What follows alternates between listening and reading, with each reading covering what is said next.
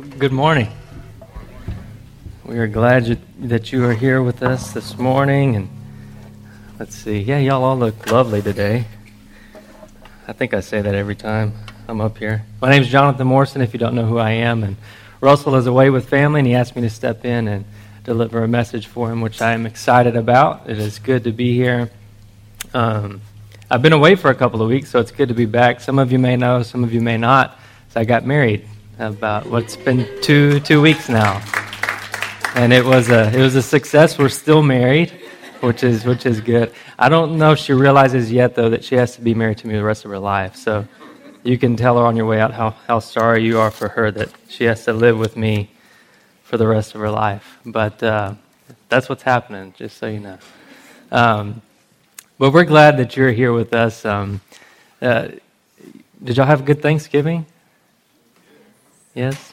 I just heard 2 yeses, so I guess the rest of you did not have good Thanksgiving. We had a good Thanksgiving. It was first Thanksgiving as a married man, which was exciting, and it was good to spend time with the family, as JJ alluded to in his opening. But did anybody participate in this Black Friday craze? Just raise your hand if you did, because I did, and it was pretty crazy. We had to get a washer and dryer, so we went to Sears late at night, and there were so many people, I was overwhelmed. Luckily, we found what we needed in the first 5 minutes, but it was crazy, and it made me think of just this time of Thanksgiving that we were in, and then the hustle and bustle of trying to get these things. I saw this picture that was really funny. Black Friday, when people trample others for cheap goods, mere afters after being thankful for what they already have. But this kind of ties into our message today, in that in this time of Thanksgiving, in this season of Thanksgiving, are we truly thankful? Do we truly have Thanksgiving in our lives? Not for just the things that we have, but do we give Thanksgiving to God, who gives us all of these things? And that will tie into our message as we begin this morning. And one thing I want to note is that the Bible never promises our lives will be free from pain and difficulties. Instead, the Bible promises we will have many trials and tribulations in this life. But the secret to a successful life is knowing where to turn for help when you have a problem, and the importance of being thankful and having gratitude. That's the lesson we're going to learn today from a man who had leprosy. And we're going to read about that in Luke chapter 17. If you have your Bible, turn to Luke 17. If you don't have a Bible, you can lift up your hand and John will come around and give you a Bible.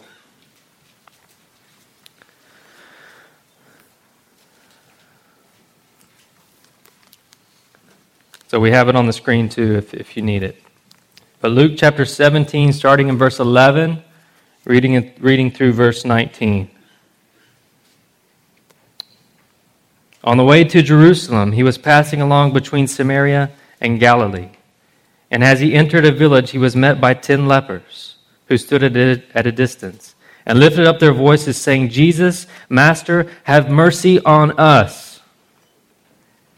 When he saw them, he said to them, "Go and show yourselves to the priest." And as they went, they were cleansed. Then one of them, when he saw that he was healed, turned back when he saw that he was healed, turned back, praising God with a loud voice, and he fell on his face at Jesus' feet, giving him thanks. Now he was a Samaritan. Then Jesus answered, "Were not 10 cleansed? Where are the 9? Was no one found to return and give praise to God except this foreigner?" And he said to them, "Rise." And he said to him, "Rise and go your way. Your faith has made you well." You see, as you study the New Testament, you find Jesus perform many miracles, and he shared many parables. You need to make sure that you always take time to pause and look below the surface of Scripture, because there are miracles that can be found in parables, and there are parables that can be found in miracles. You see, on the surface, Jesus heals 10 men of leprosy, and only one returned to thank him. In addition to this miraculous healing, there are some valuable spiritual lessons to be found. And I want us to look below the surface, because I think that there are some important lessons that we can learn about ourselves. First of all, you have a deadly problem. We all do. And only Jesus can fix this problem. You see, as a boy in church, I can remember hearing about lepers in the Bible. And for a long time, I thought the preacher was saying leopards. So I pictured Jesus conversating with these big jungle cats, and my view of Jesus was like the superhero, Superman type figure, and he's talking to jungle cats, and you can imagine what was going on in my head. But I went from jungle cats, and then from there I progressed into hearing them as being lepers. So I pictured men who were jumping around all the time. So jungle cats to men who are jumping all the time, and Jesus is talking to these crazy men who are jumping up and down. You see, it's funny the way a child's mind works, but there's nothing funny about leprosy. You see, in biblical times, leprosy was a terrible problem, and the word was often used to describe a variety of skin diseases. But doctors believe most of the people suffer with what we now call Hansen's disease, which starts with a white patch of skin and it becomes numb. So much so that the victims cannot even feel a needle piercing that spot. And the patch begins to spread over the body and often manifests itself on the face. So the disease is impossible to hide. It then begins to form spongy tumors on the face and at the same time attacks the internal organs as well. The nerve endings become numb so that the victim cannot even feel something hurting him, even like fire burning his hand. But the leprosy itself was not necessarily fatal, but more lepers died from other diseases that they contracted because of their weakened condition. You see, at times lepers were called the walking dead, and they were kicked out of their homes and villages and forced to live in colonies with other lepers. There were entire leper colonies. They couldn't work, and they could not go to the temple to worship. You see, even though none of us have leprosy, this could be a good description of us. Because we are all born with a deadly disease the Bible calls sin. It causes us to be spiritual outcasts. It is part of our genetic code, our genetic makeup. I got it from my parents, who got it from their parents, who got it from their parents. And it goes all the way back to this couple named Adam and Eve.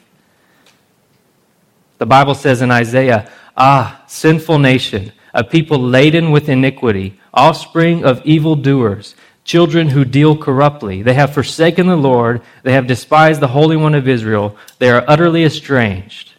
From the sole of the foot even to the head, there is no soundness in it, but bruises and sores and raw wounds. They are not pressed out or bound up or softened with oil. Now these words were written some 2,700 years ago. But God could say the exact same thing about our culture today. The Old Testament prophets teach us God holds both individuals and nations accountable for sin and immorality. And studying prophecy is not so much about figuring out obscure symbols and signs as it is hearing God to tell us to repent of our sin. You see, you may feel healthy today, but if you don't have a personal relationship with Jesus, there is a terrible, invisible, insidious cancer growing inside your soul. And no MRI, no CAT scan, or other diagnostic tool can find it. But God's Word says it's there. So what have you either done with that, or what are you going to do about it? Now, we should do the same thing these 10 men did in the scripture we read. You must admit your need and cry out to Jesus. You see, these 10 men banded together, and they decided they wouldn't just give up and die. So they got up and they headed toward Jesus. And when they found Jesus, they didn't talk about the weather or Jewish politics or the chariot races. They had one objective, and they cried out as one voice, Jesus, Master, have pity on us. Now, it would have been easy for these 10 lepers to look at each other and think, we're not so bad off. We're all in the same condition. And one of them could have said, my leprosy is not so bad as his, so I'm doing okay. Instead, they said, we've got a big problem here. We're the walking dead. We're going to die. And we need to get some help. And they thought this dude Jesus they had heard about could help them because he had been performing many miracles up until this point. You see, too many people are living in denial today. They don't want to admit their need because they look around and they can usually find someone that's worse than themselves. Because we live in a type of spiritual leper colony in this world, there are plenty of chances to think, I'm not so bad. I've never robbed a bank. I've never murdered anyone. I'm not a drug pusher. I'm not a child molester. In fact, I'm much better than most of those hypocrites that go to church. You see, before Jesus can help you, friends, you must quit fooling yourself and admit that you have a problem. But that's not enough. You must then cry out to Jesus. And most of the help programs agree the first step for recovery is to admit, I am an alcoholic. I am addicted to pornography. I am addicted to cocaine. But that's not enough. You must seek help, as these 10 men did. Before you can have a relationship with Jesus, you must say, I am a sinner. Jesus, have mercy on me. Help me, Jesus. Have you done that? Or have you been making demands of God? Have you come to a place of total surrender where you said, God, be merciful to me, a sinner? You see, God's power is not released until you step out in faith. You see, Jesus was on the way to Jerusalem to die on the cross to redeem mankind, yet he still had time to stop and help these 10 men. You see, God is busy holding the universe together, but he still has time to hear your cry for help. Instead of laying hands on them, he simply said, go show yourselves to the priest. Leviticus 13 has some very detailed regulations about how a Jewish priest could declare a person to be clean or unclean. And these 10 men knew that they were unclean. They had already been declared lepers. They were already living in the leper colony, separated from their friends and family. But Jesus now has brought them to a crisis of faith. Okay, they could have said, no, Jesus, can't you come and touch us or say some words or something that so we can see our infected limbs healed, or they could have said, what, we aren't healed yet. Just look, besides I went and got checked last month. I still have leprosy. I'm probably worse off than I was then. But instead, all of them headed off to see the priest. And as they were going, it says they were healed. You see, there's a powerful lesson about faith here. It wasn't until they stepped out in faith and obeyed Jesus that they experienced his healing power. Jesus gave them the word, they stepped out in faith, and boom, that's when it happened. They didn't stand there and say, well, after you heal me, Jesus, then I'll go show myself to the priest. We'll do it after you perform the miracle. That's the way faith works. Faith is trusting and obeying God, even if you don't have any visible physical evidence supporting your decision. I love the story in Matthew chapter 14 about the disciples of Jesus out on the boat in the middle of a stormy night. And Jesus came walking on the water to them. And they were terrified, and they thought he was some kind of a ghost. I would have too, I must admit. If you see a man walking on the water in the middle of a stormy night you're on a boat, it would be pretty, I think I would be frightened, actually. But Jesus told them, don't be afraid. Simon Peter, who was always shooting off his mouth, blurted out, Lord, if it's really you, tell me to walk on the water with you. And Jesus said, come on. Now here's a picture of faith. Peter threw his leg over the side of the boat and he started walking towards Jesus on the water. Now you may think Peter was walking on water, but really he was walking on the Word of God. Because Jesus told him to step out and walk, and he did. If Jesus hadn't told him to step out on the water, Peter probably would have sank like a rock. And when Peter took his eyes off of Jesus and started looking at the wind and the waves, he probably began to think, this is impossible. I can't be walking on this water. There's no way. And when he took his eyes off Jesus and began to doubt, he began to sink. And Jesus grabbed him up and said, "Oh, you of little faith, why did you begin to doubt me?" You see, faith is walking on the Word of God. Faith doesn't need any evidence. It simply obeys. This book is full of God's directions on how we are to live, but with every single directive, he also provides the power to accomplish it.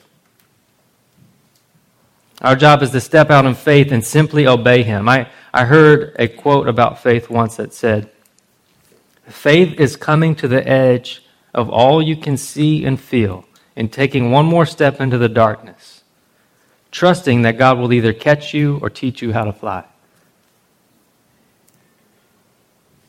So what is God telling you to do in his word? What are you waiting for? Step out in faith and obey him, and only then will you experience his mighty power. And then it is good to spend time at the feet of Jesus. It is good to spend time at the feet of Jesus. You see, on the way to the priest, one of the guys looked at the other and probably said, "Hey, James, your skin's healed, dude. It's clean."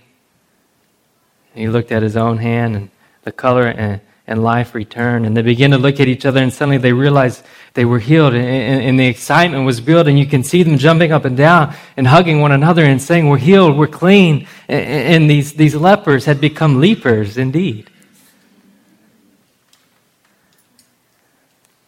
That was an attempt at a bad joke.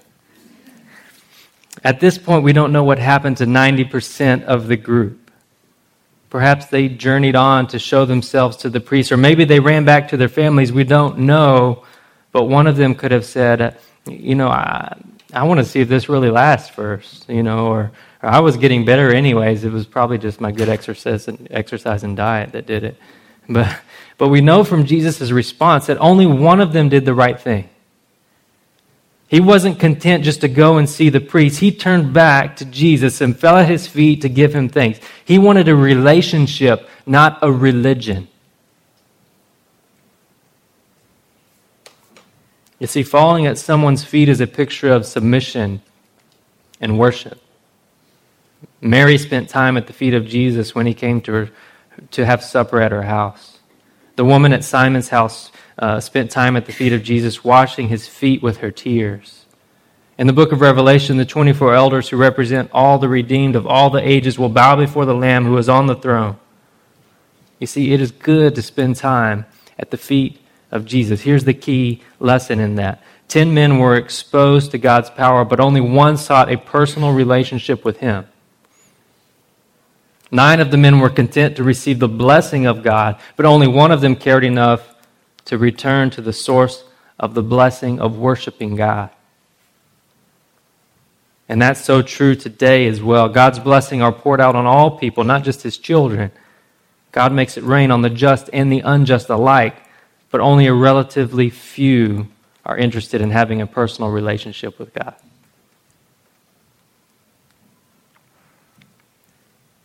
We can ask ourselves, have you found that you only come to God when you have a shopping list of things that you want from him? Or maybe you use God like a heavenly 911 call. Help, God, I have an emergency, bail me out. I'll do everything you ever ask if you just do this one thing for me. I think we've probably all been there. But God loves you and wants you to spend time with him. He desires for your worship and fellowship with him. You see, feeling thankful is different than just giving thanks. The man threw himself at Jesus' feet and thanked him. The most amazing thing about this miracle is that out of 10 people who were healed, only one came back to say, "Thank you." Jesus even took note of this in verse 17. He asked, "Were not 10 who were cleansed? Where are the other 9? Note his next words carefully because he is identifying himself as God. He asks, "Was no one found to give praise to God except this foreigner?" When the man came and fell at the feet of Jesus to say thank you, Jesus said, "It was giving praise to God." And I believe that God is still saddened by how few people actually express thanksgiving to Him. Many of us are too busy to stop and acknowledge God and simply say, "Thank you, God." Or they have convinced themselves that they deserve everything they have, so why do I need to thank God? The Bible says in 1 Thessalonians, it says, "Give thanks in all circumstances, for this is God's will for you in Christ Jesus." I've been asked many times, how can I find God's will for my life? Well, you can start by reading His Word. And this verse says clearly and plainly God's will for your life is that you give thanks in all circumstances. So if you aren't obeying that portion of His will for your life, what makes you think He's going to reveal any more of it? Give thanks. That's the key. Not merely to feel thankful. Now I'm certain the other 9 lepers were thankful about being cleansed. How could anyone not feel thankful after being healed of a deadly disease? But only one of the 10 did the right thing by coming to Jesus and expressing thanksgiving. There's a tremendous difference between simply feeling gratitude and expressing gratitude. Now let's say someone does something nice for me, and I look at that person and think, I'm so thankful for what Jack has done for me. But if that's all I do, I miss a chance to be a blessing to that person. But if I write them a thank you note or speak to them maybe publicly like this and say, "Jack, I really appreciate that you're getting me season tickets to the Rockets," then Jack feels blessed as well. I hope that's prophetic, Jack. With God, don't just feel thankful. Give thanks. The Bible says in Hebrews chapter 13, "Through Him, then let us continually offer up a sacrifice of praise to God. That is the fruit of lips that acknowledge His name." It says the fruit of lips, not a warm, fuzzy feeling in your heart. Don't just feel it. Tell God how thankful you are. But you aren't just to thank God for the good things in life. 1 Thessalonians again, it says we are to give thanks in all circumstances. So whatever happens, you can always find something for which you can give God thanksgiving. Matthew Henry was an early American preacher, and many pastors have a copy of his commentary on the Bible. Once while traveling to preach, Matthew Henry was robbed. And now most people wouldn't think that this is a circumstance in which you would give thanks. But he did. He wrote, "I am thankful that during these years I have never been robbed before. And thankful also that even though they took my money, they did not take my life. And thankful, although that they took all that I had, it was not much. But finally, I am grateful that it was I who was robbed and not I who robbed." We ought to try that. If you are going through a time of pain and difficulty, why don't you try to find at least some things about your situation for which you can thank God? I've often wondered as I read about this healing of the 10 lepers, if Jesus was trying to tell us about the 90% of us who don't thank God enough. Don't be like the unthankful crowd. Determine that you're going to be like the one man who returned to give thanks to Jesus. You see, a relationship with Jesus makes you a foreigner in this world. Jesus pointed out that the one man that returned was a Samaritan, a foreigner. And more than that, the Jews hated Samaritans. They thought they were dogs. So he acted differently than the 90% of the other lepers. I believe there's a powerful lesson there for us as well. Those of us who have entered into a relationship with Jesus don't act or think like the other people.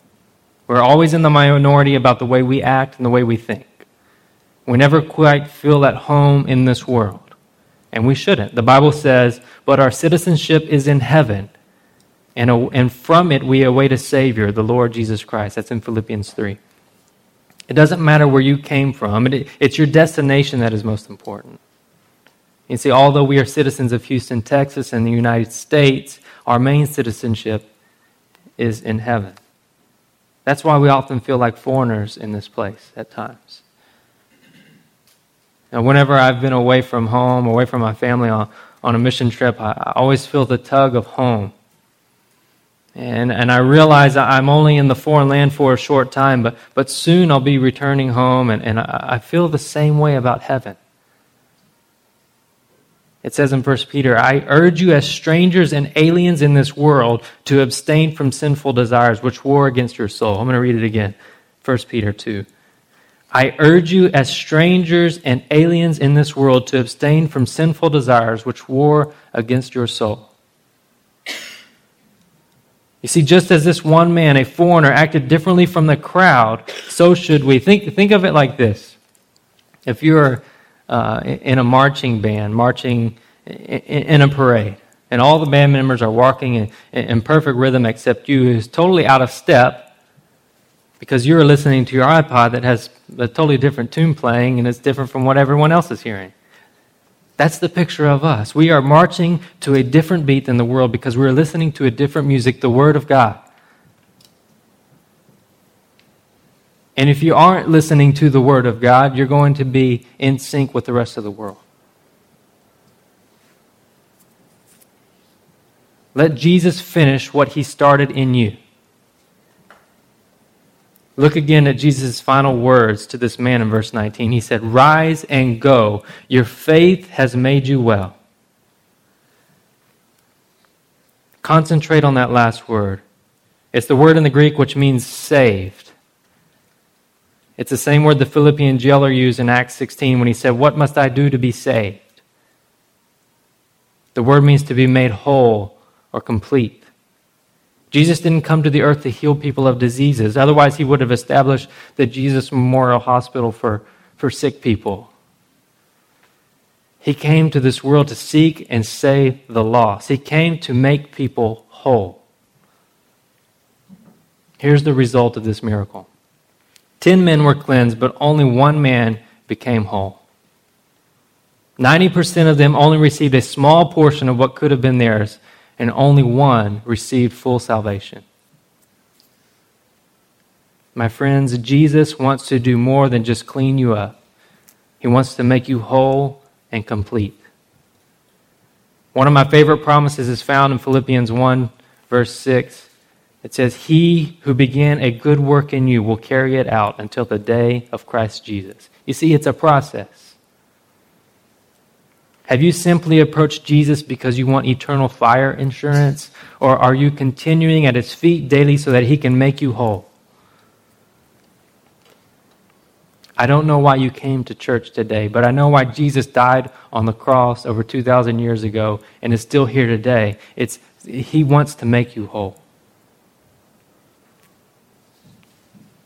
You know, at times I'm brought to tears when I think about this because I was as good as dead. And Jesus touched me and He gave me hope. He not only cleansed me of my sin, but He is making me whole. And I don't know about you, but I don't want to be like those 9 men who I want to be like the one who says, thank you, thank you, thank you, Jesus, for what you have done for me. Thank you, Lord, for saving my soul. Thank you, Lord, for making me whole. Thank you, Lord, for giving me a great salvation.